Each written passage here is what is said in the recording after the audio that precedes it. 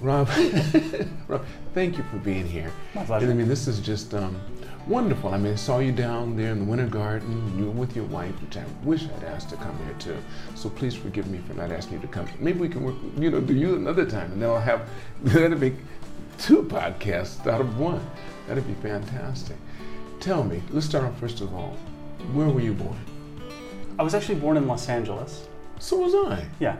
Born in LA. My parents lived in Alhambra at the time. And We did this already, haven't we? I don't think This so. time? Okay. Alhambra. Yeah. What year were you born? 1967, right at the end of 67, in December. Okay. So yeah, born in LA, moved around an incredible amount, both as a kid and then as an adult. So it's kind of nice that you ask where were you born rather than where are you from, because I have a terrible time with the question, where are you from? Because your father was in service or something? My father was an engineer who worked project work, and he worked for a number of different companies, Gotcha. but it was always work a project, finish it, move to the next one, work a project, finish it, move to the next one. And so as a kid, I moved, I don't know exactly how many times, but it averaged about every 2 years. But you sound like, Rob, like you're the only child. No. Okay, because you moved out. How many children did your father have? My father had 4 kids. My mother had 2 kids. So my father was married 3 times and then had a very long-term relationship at the end with not his 4th wife, but his 4th love, I guess. But he had 2 children in his first marriage and 2 children in his 3rd marriage. Where are you? I'm number 3 of the 4. Wait. So which marriage are you 3rd the marriage. result of? 3rd marriage. Yeah. So how many siblings are related to you and your dad and your mother? There's me and my younger sister. Okay, so he had 2 by your mother. Yeah. And then 2 from his first marriage, an older brother and an older sister. How many years difference were they from? Since you were the first. 14 and 11 years. Wait, you're 14 years younger? I'm 14 years younger than my brother. Who's the next one to you who's above you? No, my older sister was 9 years older than I am. Okay. And my older brother was 14 years older than I am. Did you all live together? No, we never lived together. We did know each other growing up and had a lot of interaction, but they were considerably older than we were, and so odd relationship, I guess, or what you would expect with such a big age difference. Are you still, close with them? Or were you ever close So my with them? older sister died in 2011. And then my older brother still lives in Israel, and yeah, we lives in keep in Israel. You contact. mean that's where your father was married? He lived in Israel? No, Wait. sorry, my dad I'm started. gonna find this out. yeah. I'm gonna find out. My dad started in Chicago. Okay, so your dad grew from up Chicago. mostly in Chicago, and his first wife he met in Chicago when he was quite young. Okay, was she Jewish? She was Jewish, yeah. Okay, because your mom isn't. You told No, me my already. mom is not. Okay, so his first wife was Jewish. Yeah. He had 2 kids by them. Yes. Did they move to Israel ever? No, my brother moved to Israel 30 odd years ago.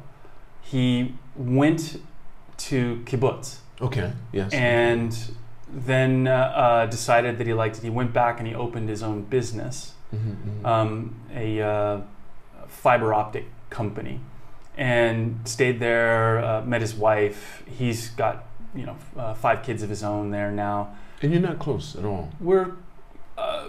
We keep in touch. I mean, Okay. we're not daily talking or anything like that. Right. But yeah, But do you consider yourselves brother? You just happen to have the same absolutely. father. No, absolutely. So Really? consider ourselves siblings, and Okay. try to keep in touch, try to keep track of his kids. Have been to visit him in Israel a couple of times. Really? Okay.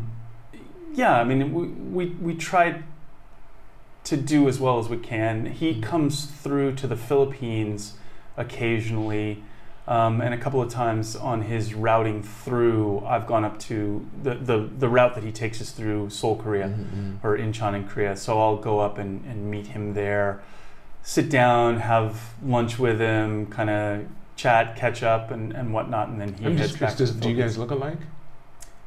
Anyone? Not really. I mean, I think that there are some similarities. The big And ears. he's not Orthodox. He's not Orthodox. He is Orthodox. Yeah. So he has the locks? He's not that's Hasidic. So Hasidic, yeah. but he is quite religious, very, very observant, and what I would call Orthodox, yes. Okay, okay. And he and all of his kids as well, and his wife. Right. My older sister was as well, though she then ended up marrying a man who was not Jewish. He converted. She got him to convert. She got him to convert for the wedding. As she put it, the conversion didn't stick. But he's a great guy. Well, you're still close with him? They're still together? I don't. No. My sister passed away back in 2011. Yeah, right. And he's since remarried. I was thinking about, you're talking about your older sister. You're talking about your brother's sister. Younger sister and I are very close. We talk often. Okay. And how many years between the two of you? 3. Okay, so you guys are really tight. Pretty tight, yeah. I mean, really tight. That's the tightest sibling more so you have. lately than probably when we were younger, but yeah, definitely. Does she have children too? She has one little girl. And you have Ray, and I've got my one son. Now my son's 23 and Ray is 6. Okay, so we're very, very big difference. She had her daughter late in life. She'll probably kill me for saying this, but unexpectedly. You don't have to. No, it's okay. We can cut this out, you know. No, it's okay. Okay. And she and her husband got married 3 years ago, I think it is. She wasn't married before then, or they're both Ray's parents, but they married after Ray was born. Yeah. Right, but then they decided to get married? Yes. So they met, dating, had a daughter unexpectedly. What generation is she? Generation X? Or wait, she would be right at the tail end of Gen X, yeah. Gen X. Yeah, because I'm trying to get this. The more people I'm interviewing of different ages, the more I'm trying to, because it's just throwing me for a loop. The different way people perceive life and how they're going through, because mine, being a baby boomer, was very clear. I thought. Yeah, and I think we started to get away from that. I think that Gen X still has something of a clarity, but there's this muddiness to life for the Gen X folks because we never really fit. You're Gen X. I'm Gen X, yeah. Right. So is my sister. Yeah. I think my sister. So I'm relatively early Gen X, I think. Right. My sister is a little bit later, and it was a short generation anyway. Then you move along, and my son is a millennial. I guess now it's Gen Z. Right, or something like that, right. And I guess Ray is a Gen Z. Now, when you say it was a short generation, what do you mean short? How was it short? Comparatively speaking, in the number of years that Gen X covers versus the number of years that the baby boomers cover, or the number of years that... Well, how do they decide? Don't know. It's somewhat arbitrary. Really true? It's just from what I've read, yeah. Okay. I mean, I'm no expert on this topic. After so many, like maybe a couple of decades, then you go to the next generation. I don't know. I don't think there's any standard to it. I think, certainly for the baby boomers, it's post-war. Right. There's no doubt mom and dad came home from the war, and that's the baby boom generation. Everybody had a chicken in the pot, and everyone had a car, and it was, somewhere mid-60s, that sort of runs out, and the flower power generation starts to have kids, and that becomes Gen X. Gen X. That's right. Somewhere, I think it's around 82. They start the millennials. They start the millennials, and those are the folks who effectively are coming of age at the millennium. Right. And then there's I guess I would call it a sub-generation in there somehow, and that's the digital natives. The folks who were born and have never not known the internet. Right. They didn't know anything linear. It was all digital, yes. And I think most of the millennial generation falls into that because, I mean, effectively, my son was around and computers had become ubiquitous at that point. But, yeah, information technology makes a big shift, and that's part of the generation. I'm sure there's other technologies that have driven it as well. But the millennial generation, I mean, they're huge. They're the second baby boomer generation in some ways. Okay, so you were born in LA, back to that. Yeah, born in Los Angeles. How was your childhood? Where did you grow up then? Since you said everywhere. People like to say, so everywhere, because your father went from project to project. Name some project places. to project. So give me we lived in California, we lived in Colorado, we lived in Illinois, we lived in Arizona. I spent time in Korea, in Guatemala, in Finland, UK. So, well, take me through your age, but take me through the ages, because that's going to tell me more about you. Let's say, for example, when you were in elementary, were you still in the States, or had you gone outside the United States? Primarily in the States, had been outside the United States at that point. Where? And come back. To where? The UK. You went to the UK, okay. Yeah.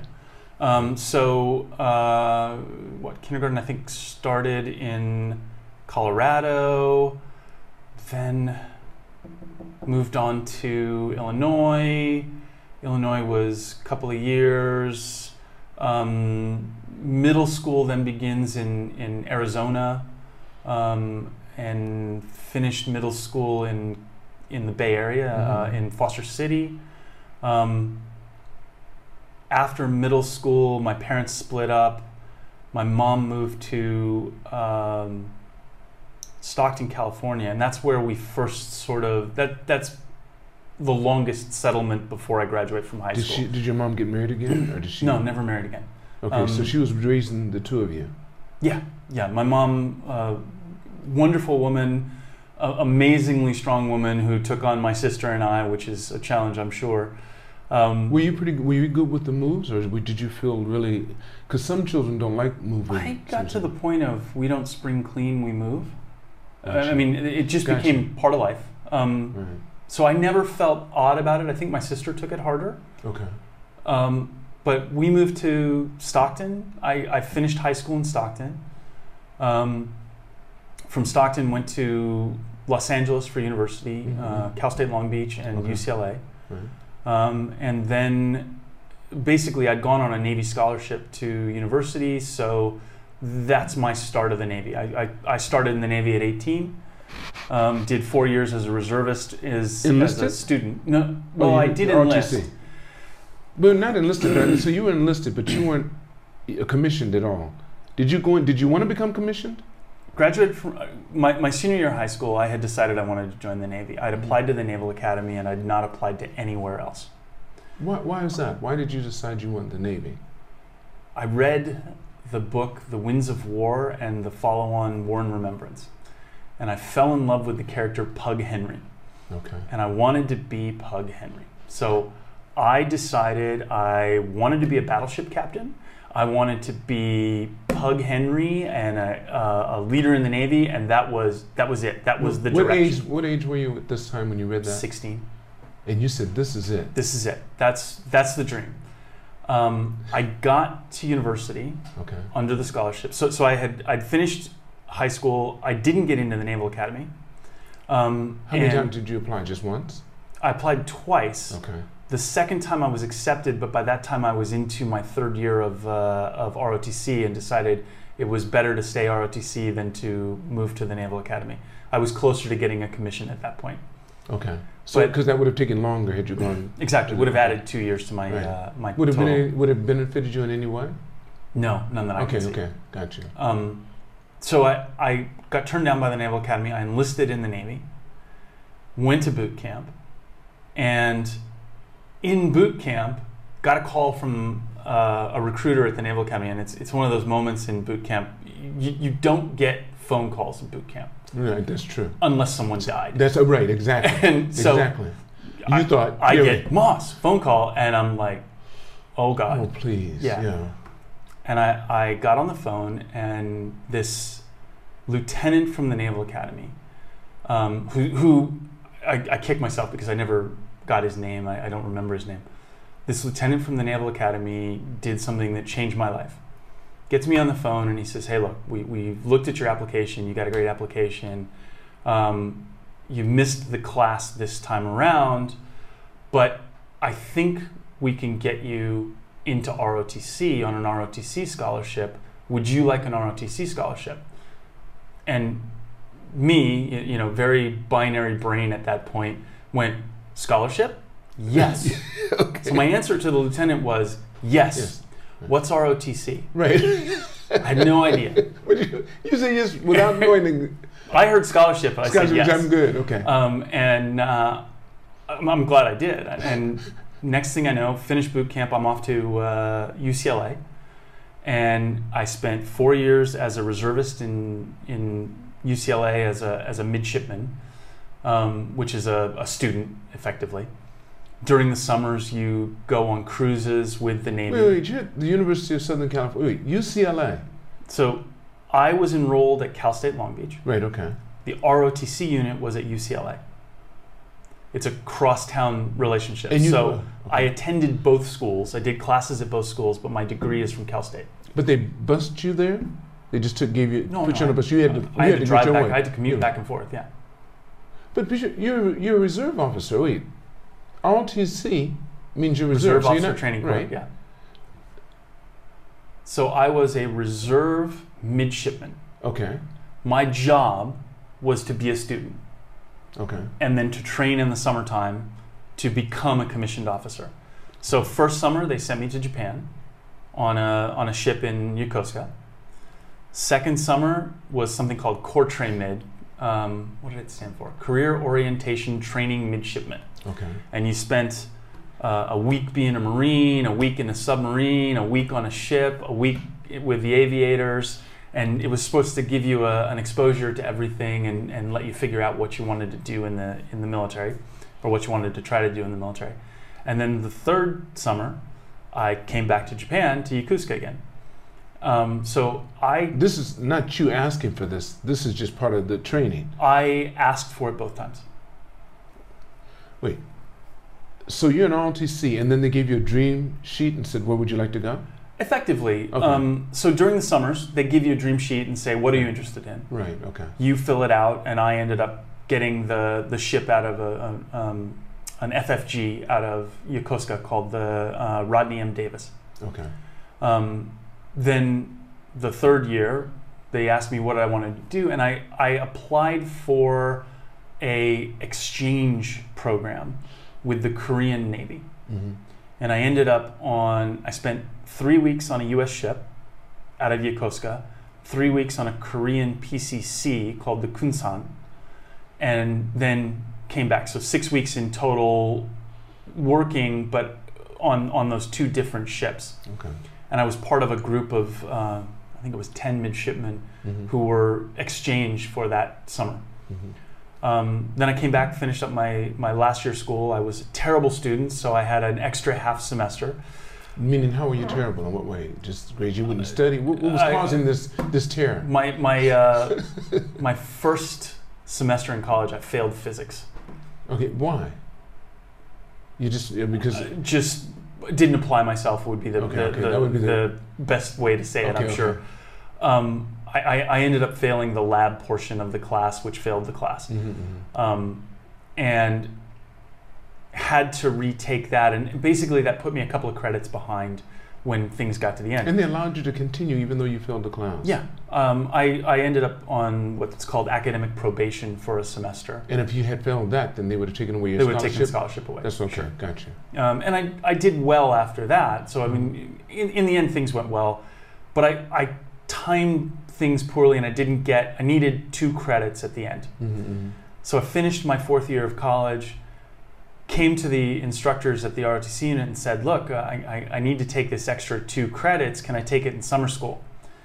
And the cost of summer school for 2 credits was roughly the same as the cost for a full semester at regular school.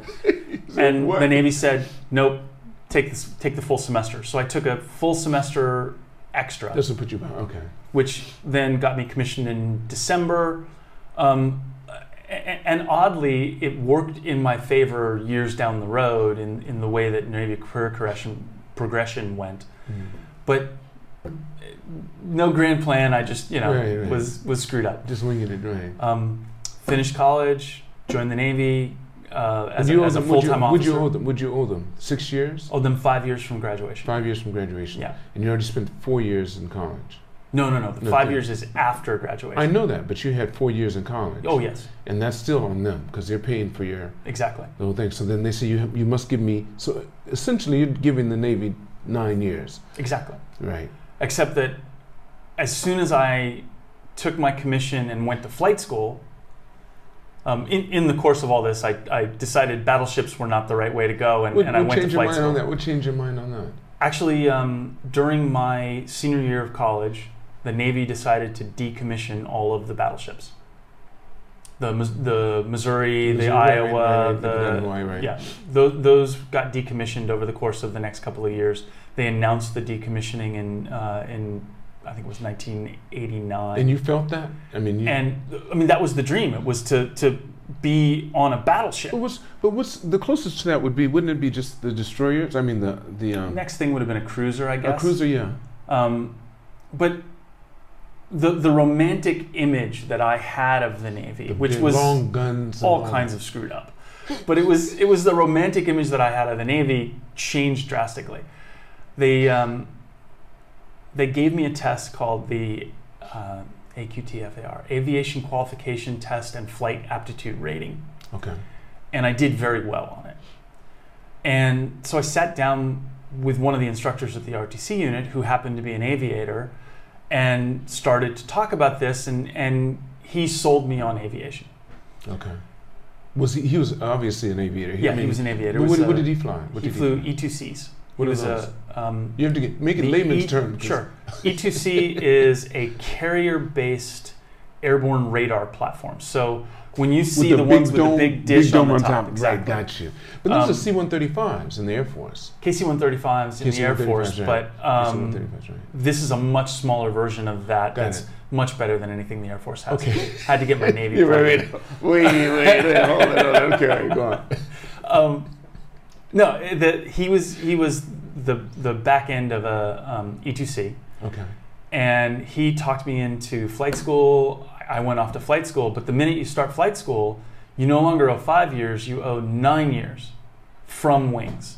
From wings? From wings. As soon as you get your wings, you have to give them 9 years. Exactly. So I spent 2 years in 12.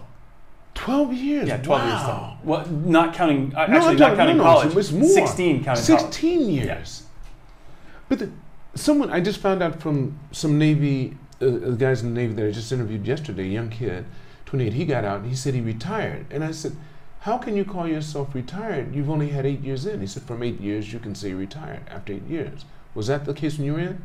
Not at all. And not with mine. Not true now either, unless he's medically retired. He is medically retired. Okay. But it has to be 8 years, I guess. I don't know what the minimum is for medical retirement, but the only way you can retire before 20. Medical. That's right. It was 20 for me. I told him, when I was in the Air Force, you had to have 20 to say you were retired. Absolutely. And that's still the same. 20 is the vested period for retirement. Unless there's some medical reason. Exactly. Why you can get out at 15. Okay. So yeah, medical retirement, then they kick you over to the VA, and there's different rules. Okay. But yeah, for me, I signed up happily for 16 years. The next 9 odd. So you did retire. You did retire. Oh, I retired. I was 24 years in the Navy. But that wasn't counting the extra. Wait, that's 30 not years. Counting. You were 30 28 years counting. 28 college. years, right? You're 28 years in the military. Yeah. Wow. Okay. How old were you when you got out? You were 40? 47. 47. Okay, that's not bad. So no, I was still young. I would happily have stayed. I just got to a point where the options in the Navy and the options out of the Navy had finally flipped to the point that the options out of the Navy seemed better. Okay, gotcha. And Chica was part of that. My wife was part of that. But yeah, went to flight school, signed up for the longer period, started flying helicopters. But isn't that one of the harder crafts to fly? Probably the hardest. Someone said their fighting is not natural. They're fighting to stay in the air. Helicopters. And he's a helicopter pilot. Yeah. What was he? I'm trying to think if he was a Marine or what. Frank, you might know him. I want to say Frank Clark the Third. He's here. He's okay. I don't know Frank Clark here. There is a Frank Clark who's a Marine aviator who's a general, 2-star general. But this guy's retired. He's out with the service now. I don't know. Actually, no. Clark was. I think Clark was a 4-star. Okay. But anyway. He's on the podcast though. I did him on. I should remember. Oh, I'll have to take a look. Yes, sitting exactly where you're sitting and telling me about was he in the Navy? No, he was in the Air Force. He was a helicopter pilot, and he said they're basically fighting to stay up in the air. They're doing it's completely unnatural. what it does. It's unnatural. I mean, the physics of it Right. makes sense. The how it works, I understand. All of those things. And the way I think I would describe it is, it's the unnatural part is you have to dissociate your movements from four different vectors. Okay. So you've got left, right, you've got forward and aft, you've got up and down, and then you've got yaw. Yeah. Rotating. So that's the one that makes it much different. Yeah. There's relations between those, but you have to unlearn habits that you have when they relate to that, and you have to think about each of those independently and react to each of those independently. Okay. So when I started flight school, it's probably the second flight where they try to start teaching you to hover, because hovering is really the hardest part. When the aircraft's flying straight and level, it's very much like an airplane. Okay. But they put you in a box, and that box is about the size of the fountain in front of TAC. Okay. Very big. And you're in this little Bell Jet Ranger.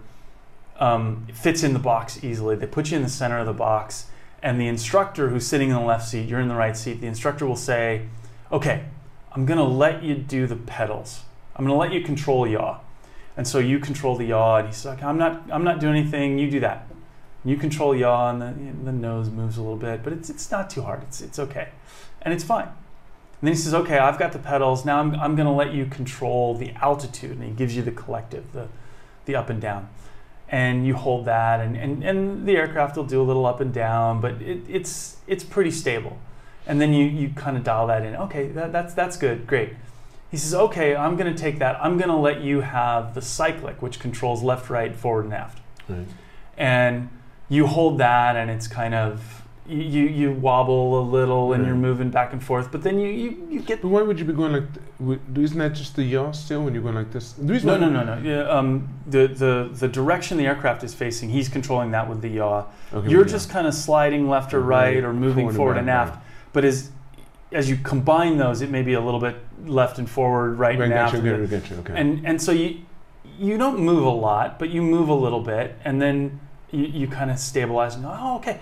And then you think, oh, yeah, I got this. Okay. This is now I'm going to give you everything. And immediately, and it happens to every student, immediately the aircraft goes off in some random direction. Right. Leaves the box. Usually it's forward. Sometimes it's back. Right. Leaves the box, and you're like, I can't. I don't know what I'm doing. I can't hold it. And the instructors, God love them, they've got just nerves of steel, because they'll look at you and go, you're doing this. Right. And you're still doing it, and you can't realize, yeah.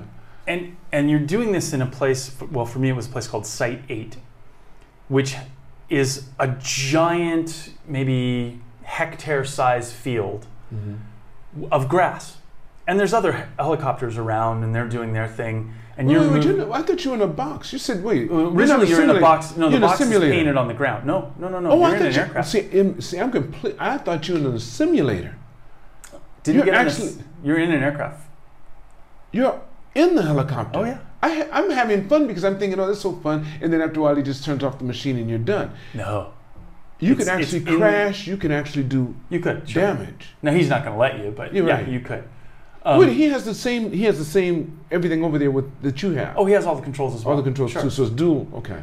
So you get in this thing and you're moving randomly, and invariably what happens is you move toward the edge of the field. And then when you get to the edge of the field and you see the tree line at the edge of the field, you stop. Because now some unspoken mental thing in your head is going, oh wait, I don't want to get closer to that. And you'll get somewhat stable. And he'll go, see, you can do it. He'll take the controls, he'll put you back in the box. Go ahead.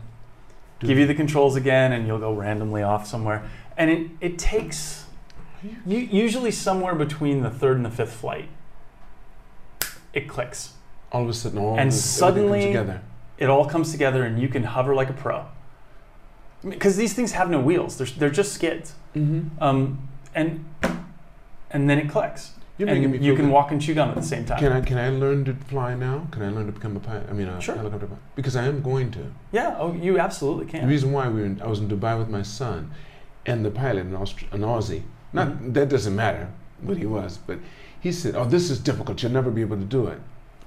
Saying the wrong words to me. I don't think there's anything about it.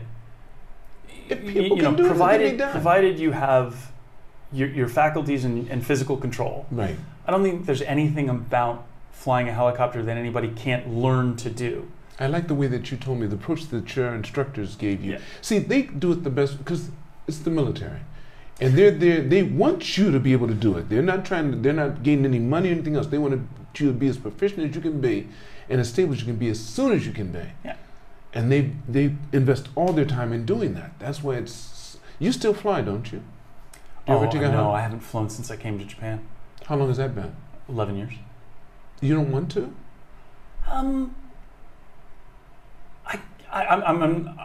it's not important enough that I'm jumping around to do it. How many years did you fly? I flew for 14 years. 14 years. Yeah. Now, what kind of flight was your? What did you fly? The aircraft I flew the most was called the MH-53E, and the another variant called the CH-53E. What did they do? They're mostly utility. The MH was also for mine hunting. So the MH-53 would tow sleds through the water that would hunt for mines. I was not a mine hunting guy. I was a principally utility guy. My specialties ended up being things like non-combatant evacuations, and I was an aerial refueling instructor and night tech landing instructor. But I spent the majority of my career hauling lots of stuff out to some place in the middle of nowhere or out to a ship, dropping it off, exchanging it for a whole bunch more stuff, and bringing that back. You never thought about becoming a professional pilot outside of the Navy? And I did. I didn't want to be a bus driver. okay, I mean, that's how you looked at it. Okay. I probably could have done it. I've got the hours for an ATP, an airline transport pilot. I would need to tack on some qualifications to my FAA license, but I mean, I guess I could do it under the GI Bill if I wanted to. Right. But somewhere along the way, I used to say there were two kinds of pilots in the Navy: pilots who were naval officers and naval officers who also happened to be pilots. Gotcha. I was more of a naval officer who also happened to be a pilot. Gotcha. I joined the Navy because I was crazy about the Navy. The flying thing was just fun to do on Right, that happened. as a collateral duty. Right. So What rank did you make it to? commander, And what is that in the Air Force? lieutenant colonel. Lieutenant Colonel, okay. Yeah. So I got to my lieutenant commander tour major as what we call department head in the squadron. Mm-hmm. That's kind of a big shifting point, and you've got to come out of that with a number one ticket and a couple of different checks in the blocks. What's the number one ticket? Number one ticket being your number one evaluation among all of the O4s in the squadron.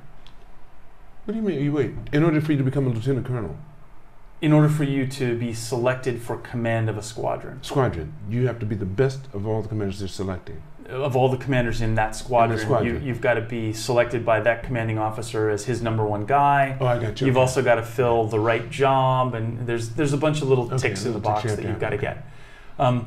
I had all the ticks in the box. I got to my next job, and I didn't get selected for command of a squadron. I was working at a place called the Bureau of Personnel, Mhm. so I knew literally minutes after the board finished that I hadn't been selected for command. And that fundamentally changes where you can go in the Navy. To make captain, to make 06 colonel, you have to have command of a squadron. If you don't have command of a squadron, you're never going to make it. So I knew early that I wasn't going to have command of a squadron, and so I, commiserated first. beat myself up about whatever it is that I didn't do. Right. And you have no other chance. You have one shot. You have two shots. Two shots. The second shot is for a lesser form of squadron, so a training squadron, or not an operational squadron, but something else. Can you still maneuver outside of that and go? You can, and so I came up with a grand plan to make captain by other means. Okay. And I wanted to go to be a naval attaché and convert from aviation to foreign area officer, which is a different specialty in the Navy. And I was on track for that. I'd been selected to be the attaché in Bangkok. And over the course of the selection process, came up with a conflict of interest between myself and the government of Thailand. Someone close who was deeply in business with the government of Thailand, and DIA decided that was a conflict of interest. So they pulled me out of Thai language training with actually no notice. And how long had you been there? I'd been in training for 3 or 4 months at that point. Okay. Pulled me out of Thai language training, kind of benched me. There was some up in the air as to what was going to go happen, and then they offered me the job as attaché in Qatar. And what's Qatar? Qatar. Qatar. Okay. Sorry. There was a Navy term. I'm sorry. No. Qatar is the way the Arabs pronounce it, I believe. Okay. Qatar. Okay. So they offered me the attaché job there. I'd already spent way more time at that point than I wanted to in North Africa and in the Middle East. I was angry about what had happened with Thailand. I was maybe not making the best decisions at the time, but it ended up being good. And I'd also just met Chica. How'd you meet her? We met in Washington, D.C. She was at the World Bank. We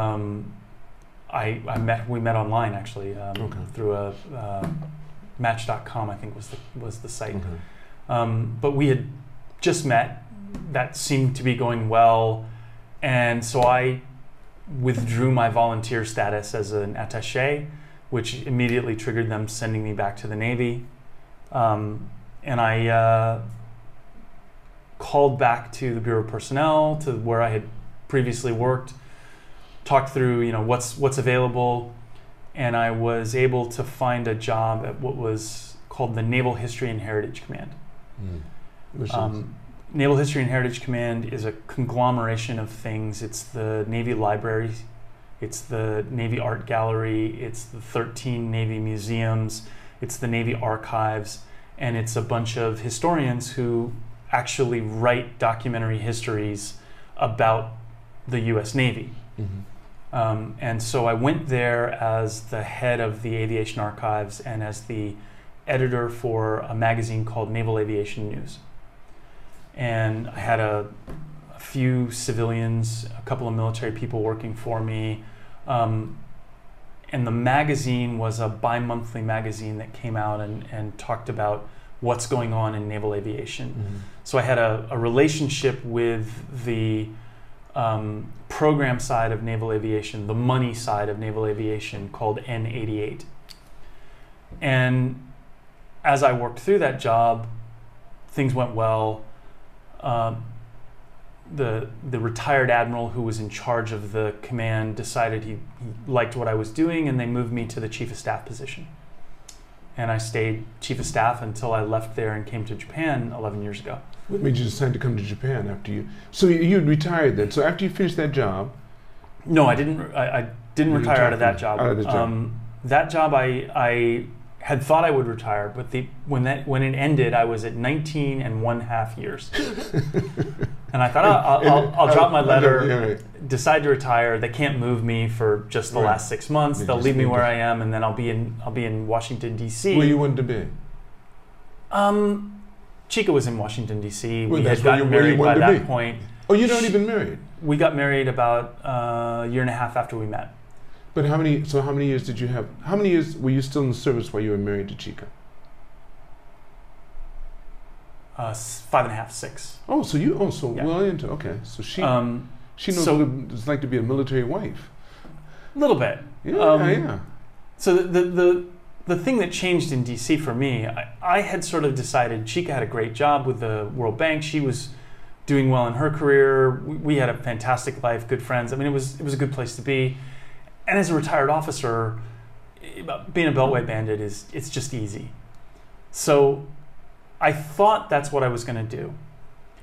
And then I came home one afternoon and Chica looked at me and said, well, this Navy thing, we can go other places, can't we? What? Wait. I hadn't even thought about this. What? Right. I said, well, yeah, we can. And I, again, called back to the Bureau of Personnel, and I talked to this wonderful woman, Shannon, who had worked for me while I was there. And I said, hey, Shannon, I need you to do a database search for me and send me something. And I had her send me a list of every job in the U.S. Navy that I qualified for, that met a certain set of criteria. It was for the right rank and the right kind of designator and so on. And I got this list, and it was thousands of jobs. And so first I got rid of all the ones that weren't available at the right time frame. And then I got rid of all the ones that were just nothing I wanted to do. And then I got rid of all the jobs that were very unlikely for me to fill. And after I pared everything down to stuff that was a reasonable possibility for me to fill, that I wanted to do, that was in a location that I wanted to be, and held some interest for me, there were 29 jobs. Okay. And I took the list of 29 jobs to Chica. I'm sure you did. I said, okay, look, we can ask for these. It's not. I don't have my choice. Right. I have to apply, and I've got to get selected. And about a quarter of the way into me explaining how this was a process, Chica looked at the list and went, "Oh, Tokyo. We should go there." I figured you didn't. And then you don't understand, and maybe we may not get it right. And we went back and forth, but I said, "Okay, I'll ask." And there were actually 2 jobs in Tokyo.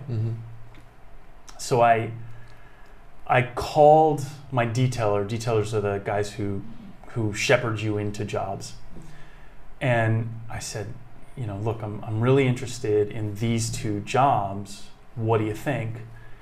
He said, well, let me find out. And he sent, there's an extract from your record that we colloquially call a resume. And they can automatically dump this extract, and it's a 1-page thing that goes to a command. So he sent it off to the command, and I got incredibly lucky. The guy who was in charge of the command here in Tokyo, it was a worldwide command, but the job here in Tokyo that I wanted, he had happened to be the roommate at the Naval Academy of the gentleman I worked for, the captain I worked for at the Bureau of Personnel. Okay, but how would he know that? How would he know that? He saw on my resume that I was at the Bureau of Personnel at the right time, and he said, I know the guy. So got you. They called each other and talked about me, and basically the conversation went, what do you think? Should I hire him? Yes, he's fantastic. I had nothing to do with it. I had an advocate who said, great. But then what happened is I went from, I don't know if I can get the job, to you're a by name request. You're going to take the job. They call them orders, not invitations. Right. So, came back to Chica. But Chica's happy as she can be. She doesn't know what to do. Well, Chica was like, well, yeah, Tokyo sounds okay. Is there anything else we can... And I'm like, no. We're going to Tokyo. So we came to Tokyo. That was 2010. I got here, I think, in May of 2010. Chica came in July. Okay. I met you when you first came, didn't I? Very close to when we first came, yeah. temporary facility, I guess. You didn't come into that. You came into this building. My first time was coming into this building, yeah, and Justin Cooper, who was... That's right, because I was close with him and his wife, yes. Yeah, Justin Cooper brought me in. You took his position? No. Justin was the defense attaché, which is a much more senior job. Okay. I took a job as the officer in charge of the Office of Naval Research Global, which is the international command for the Office of Naval Research. Office of Naval Research is everything R&D about the Navy. It's, I think it's $3 billion a year, something along those lines. Office of Naval Research Global is a group of offices. So there was my office in Tokyo, another office I was responsible for in Singapore, another office I was responsible for in Chile, in Santiago at the embassy there. And then we opened an office in Sao Paulo, Brazil, while I was in the job. So I had those 4 offices. And then there were 2 offices, one in London and one in the Czech Republic, that my counterpart was responsible for. And basically they have a bunch of mad scientists who run around the world looking at small companies and universities that are outside the United States and figuring out what they're doing in research and development. And then we had a grant program that allowed us to throw money at that and support the things that were interesting. So my office in Japan and Singapore and Santiago, we did grants across Asia and South America and Australia. And I was lucky enough to get involved with the universities, get involved with the principal researchers, help them with grant money, and support what was important to the Navy. There were some interesting projects over the years. I did that for 4 years. And 2014, the original tour was supposed to be 2010 to 2013. In 2012, I said, can I extend for an extra year? And the Navy said, sure, no problem. Kept me in place. In 2013, I said, can I extend for another year? The Navy said, no. So I you said, pretty please? They said no. No. And, you said, and then they said, you're going to a boat. Pick-a-dead president. USS George Washington, USS Eisenhower. You're going to pick something, yeah. You're going to an aircraft carrier, that's it. You're an aviator, we're sending you back to an aircraft carrier. And not for a flying job. And I thought, God, I could do that. I could probably go to the carrier in Yokosuka if I wanted to. But I said, life in Tokyo is fantastic. And you don't have a taste of this is good. And I've got 24 years in, I can retire. Right. So I dropped my letter and said, thank you very much. I'm going to retire from active service. I retired in August of 2014. No idea what I was going to do at the time next. Chika had started her business here shortly after we got here, was doing very well in a consulting role, had a long-term client who she was on retainer with for multiple years. And so basically I made the commitment to Chika, all right, I'm going to stay in Tokyo for an extra 2 years until 2016. Regardless, I don't have a job. I don't know what I'm going to do, but I'm going to stay here and we'll figure it out. And we did. I ended up applying to GRIPS for a PhD program. You get your PhD? I did not. No, I didn't start the program. I just put the application in. It really, the PhD at that point was how do I stay in Tokyo? Right, I got you. And I ended up, luckily enough, getting a job with a company called Paul, who manufactures filters, as their aerospace marketing guy for Asia Pacific. Working in an office in Shinjuku. It was a great place to learn. My boss was in Singapore. The VP of marketing was back in Florida. And I spent 15 months with Paul working at that, helping them kind of get their products out into the world and in the Asia market. At the end of that, Paul was purchased by a company called Danaher. I still felt like I was the new guy. I'd only been there a year at that point. And that made me nervous. The same day that Danaher announced they were buying Paul, I got a call from a recruiter for a company called Rockwell Collins, which in the aerospace industry was a big name. My graduate degree is in command control communications, so their portfolio of products fit my technical background better. And it turned out that the guy I would be working for was a former Navy helicopter pilot whose wife I had been in flight school with. So the small world. Why would you have been in flight school with his wife? His wife was a naval helicopter pilot as well. Yeah, okay, they were both Navy helicopter pilots. But she had gotten in the reserves. He went into the reserves. He started with Rockwell Collins years prior. But everything seemed a great fit.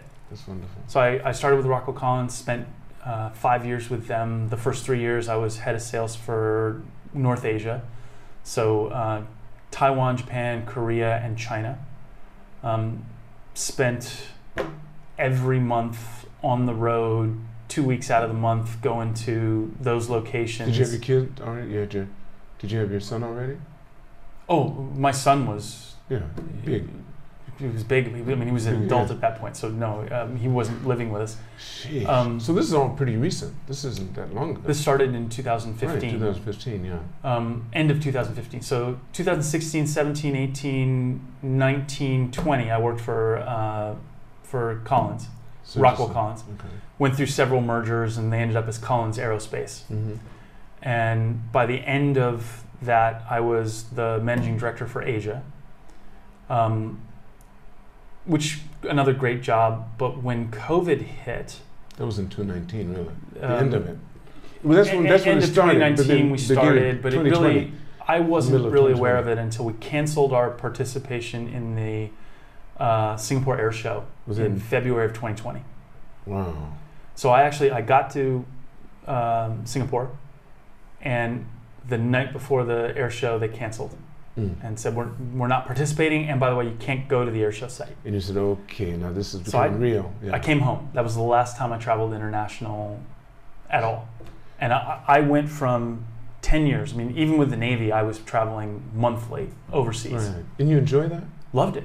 Okay. Absolutely loved it, and would love to go back to it. But from pretty much June of 2010 until February of 2020, I was outside of Japan at least 1 week of every month. And then stopped, didn't leave the city of Tokyo until, I guess it was about May of 2020, we went on a trip to Hakuba. And yet, you and Chica were sitting together looking like you really enjoyed each other's company. But I'm just saying, she's a good actor. It was hard for everyone to change their routine because we were all used to moving and knowing we have our partners, but they have to be there every single day. I don't know, is there anything natural about that? It depends. I mean, I know people who do it and love it. If we have a farm, or something like that, but we're not on a farm. But from a work perspective, it hit a lot of things. I mean, the aviation industry went down so quickly so drastically. Yes. And my job as MD, I was attached to the commercial side of Collins Aerospace, not the military side of Collins Aerospace. I worked both, but I was financially attached to the commercial side of the business. Hit hard. And I saw that writing on the wall. So another recruiter called at an opportune time, and a company called FLIR Systems called me up, said, we're interested in you. I knew the guy who was doing the job that I would be taking over at the time. And I started talking to them, and this was a very long process. We started talking, I think, in October of 19. Okay. And we finished, I hired on with FLIR in September of 2020. You're with them now? Yeah, I'm with them now. Oh, wow. And the thing for me was I knew things at Collins were going to go south for the commercial side. And what confirmed it, a week after I gave my notice, Collins announced 15,000 job cuts in the coming months. A week after I actually left and started with FLIR, Collins upped that number to 20,000 job cuts. So it was a good decision, I think. I think had I stayed, they would have kept me, and I'd probably be fine. But left Collins, which was very mixed emotion. It was a great company to work for. I think I learned more there than any place outside the Navy I've ever been. And really a lot of things that I wish I'd known when I was in the Navy. Gotcha. So the last year, not quite year, I've been with FLIR Systems. FLIR got taken over by a company called Teledyne. So we're now Teledyne FLIR. And I head up their sales for Asia Pacific, which seemed to be going well. We had a fantastic first half of 21. I'm scrambling right now to figure out how we're going to make a fantastic second half of 21. You'll do it. Well, it's funny because I didn't have line of sight to half the stuff that we pulled in the first half of the year when we started the year. And right now I'm looking at it going, I don't have line of sight to everything, but damn it, we're going to figure it out. Tell me, what's your son doing? How old is he now? My son's 23. 23. Is he in Japan? No. He graduated college from RPI at the end of the 1920 school year, so May of 20. Went to work for a company called Battelle, which is a large company based in Columbus, Ohio. They do a lot of defense contracting. They do a lot of other stuff as well. And he was working for them in a temp job cleaning N95 masks. Really? So his job, he was with a team that they would come in, they would fill up a container, like a 20-foot container with N95 masks. Then they would flood that environment with hydrogen peroxide that apparently kills off anything, and then they would clear them all out and reissue those masks for reuse. Wow. He did that for quite a while, but it was a term position, and just at the end of it, Battelle asked him to interview for another job. He got the job working in one of their laboratories. So he's a biomedical engineer working in a medical testing lab in Battelle. That is nice. Did you ever try to encourage him to go into the military? Is he U.S. citizen or is he Japanese? He's a U.S. citizen. He's not Japanese. Chika is not his mother. Okay. Chika and I met long after he was born. Okay. Does she have children of her own? Chika does not. No. Okay. So the military thing is a funny, slightly sore subject. With him or with you? With me. Okay. He came to me. I had tried never to push him toward the military. I'm sure there were aspects that I talked about and said it's great, you'll love it, but I tried not to push him in a direction. In his junior year of high school, to me, out of the blue, he came to me and said, "Hey, Dad, tell me about ROTC." I said, "This is great. Yeah." So I told him what ROTC was. I told him about scholarships and how they work and what I remembered of it and what it had been for me and what I had found out since then. And about 6 months later, I get a call from him. He says, "Yeah, I applied for an ROTC scholarship and I got the scholarship." He says, "It's fantastic." I said, I was thrilled. That's fantastic. That's great. Yeah, they're going to give me, X amount of money for the 4 years, and I'm going to go to school, and it's going to be fantastic, and it's wherever I want to go to school. And I thought, oh, thank goodness. And a couple of months later, I get a call. Yeah, I'm not so crazy about the military thing, so I think I'm going to turn down the scholarship. And you said, wait. You said no. No. I hope I said, hey, I support you. But inside, I was like, he could hear it. What the hell? He could hear that. So there was a while where I was very... Yeah. He didn't go. He didn't take the ROTC scholarship. He went to school. He did great in school. He and I had some agreements about grades and how long school would take and so on. He lived up to all of them. That's wonderful. Little cajoling sometimes on some of the things he was supposed to report back on, but he did really well in school, actually, and graduated in 4 years. I was amazed. Wow. So yeah, he's done incredibly well. I'm very proud of him. How often do you talk with your son? Are you close with him that way? Not as close as I should be, and I'm probably pretty bad about keeping in touch with him. But we try to talk on a regular basis over Google Meet and Google Hangouts, and I ping him off and on and gifts and so on. Has he been here? Has he been? Oh, he's been here. What, 4 times I think? That's neat. In the time that we've been here. It's funny too, because I mean the first time he came he was probably 14 or 15. And he's 23 now? And he's 23 now, yeah. Right. I'm staggered by the change. Really? Oh yeah. He's just grown in so many ways. He was raised by his mom, of course. Raised, yeah, almost. And she did a great job. She did a great job. Oh, she did a fantastic job. She was very good. That's good. That means you picked well. Yeah. She and I have had our ups and downs, but I cannot say anything negative about what she did in raising Brendan. Well, that's good. Well, tell me this: how would you like to end? This has been good. I mean, because you told a really good story, and these are the type of podcasts I don't have to do any editing. I just let it go. That was fantastic, Ron. How would you like to end this? What would you like to end the audience with? I mean, by telling them, or what are your feelings about Japan, maybe? Well, and that's what I would say. 7 years ago, leaving the Navy, staying in Japan, was a bit of a leap of faith. I had a bit of an insulation because Chika was Japanese and we had some grounding here, but effectively I had the opportunity to return to the U.S., have the Navy pay for everything, and start working there again and kind of set up life again. And it probably would have been easier in some ways. Staying here in Japan, I didn't know I was going to have a job.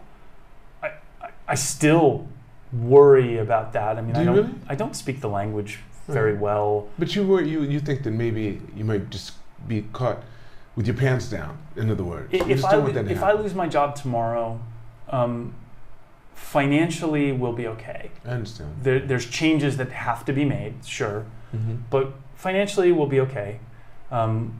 We've taken a step toward making that even better. We bought a house actually a little over a week ago down in Hayama. All right. So that'll be paid for between my pension and savings and whatnot. If the finances have to work, they can. They can, gotcha. But it weighs on me that if I lost my job tomorrow, well, I'm not here on a spousal visa. I'm here on a job visa, so I've got to shift to a spousal visa. I've got to, do everything within 90 days, and it jeopardizes my ability to stay. But then it jeopardizes us financially, and I have no guarantee that I'd be working again after that, because I'm in a very specialized industry and a niche market. Right.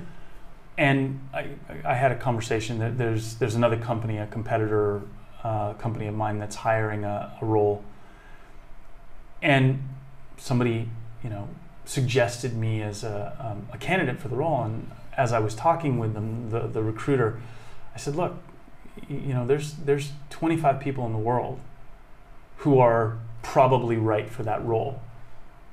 I think I know 12 of them, and I know 7 or 8 of those aren't available.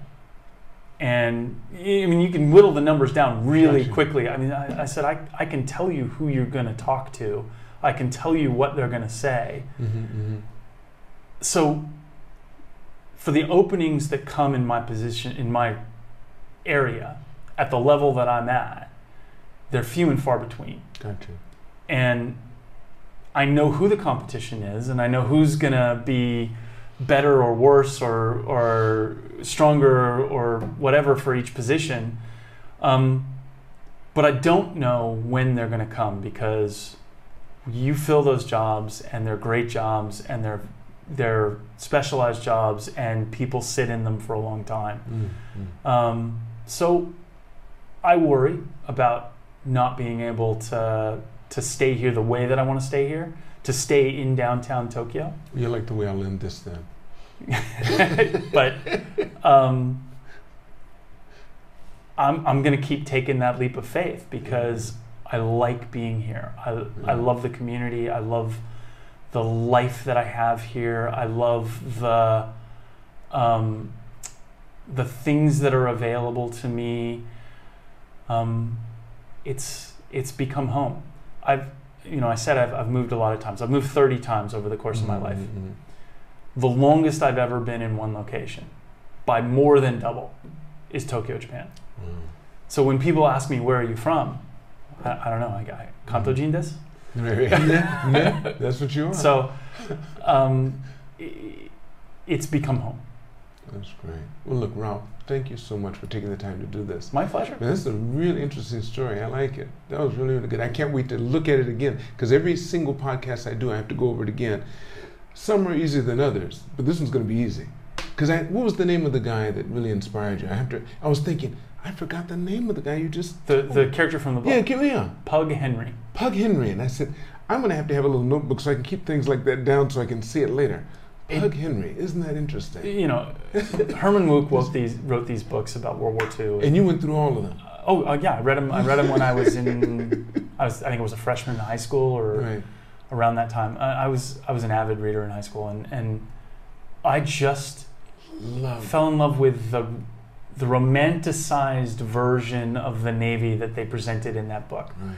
And Pug Henry was this larger than life, had everything together, knew exactly what was going to happen, and was in control of it. That was the character, and that was who I wanted to be. Wow. I never became Pug Henry, and thankfully, I guess. Right. But it launched me onto a life path that I've been very, very happy with. Yeah, that reminds me of the movie I just watched recently. I think it's called Crimson Tide with Gene Hackman. Gene Hackman. And Denzel Washington. Mm-hmm. And Denzel's supposed to be Nuclear the submarine. Wasn't that and that was based on a semi-true story, because they changed the whole rules after that. It's it's an interesting concept. That was so good. Look, Rob, thank you so much. Yes. Everyone watching this, make sure that you press like, subscribe. I want to have like 200, 300 subscribers by the end of this year. Remember to reach for the stars. It's all unknown. And what I want to tell Rob is that you're too blessed to be stressed.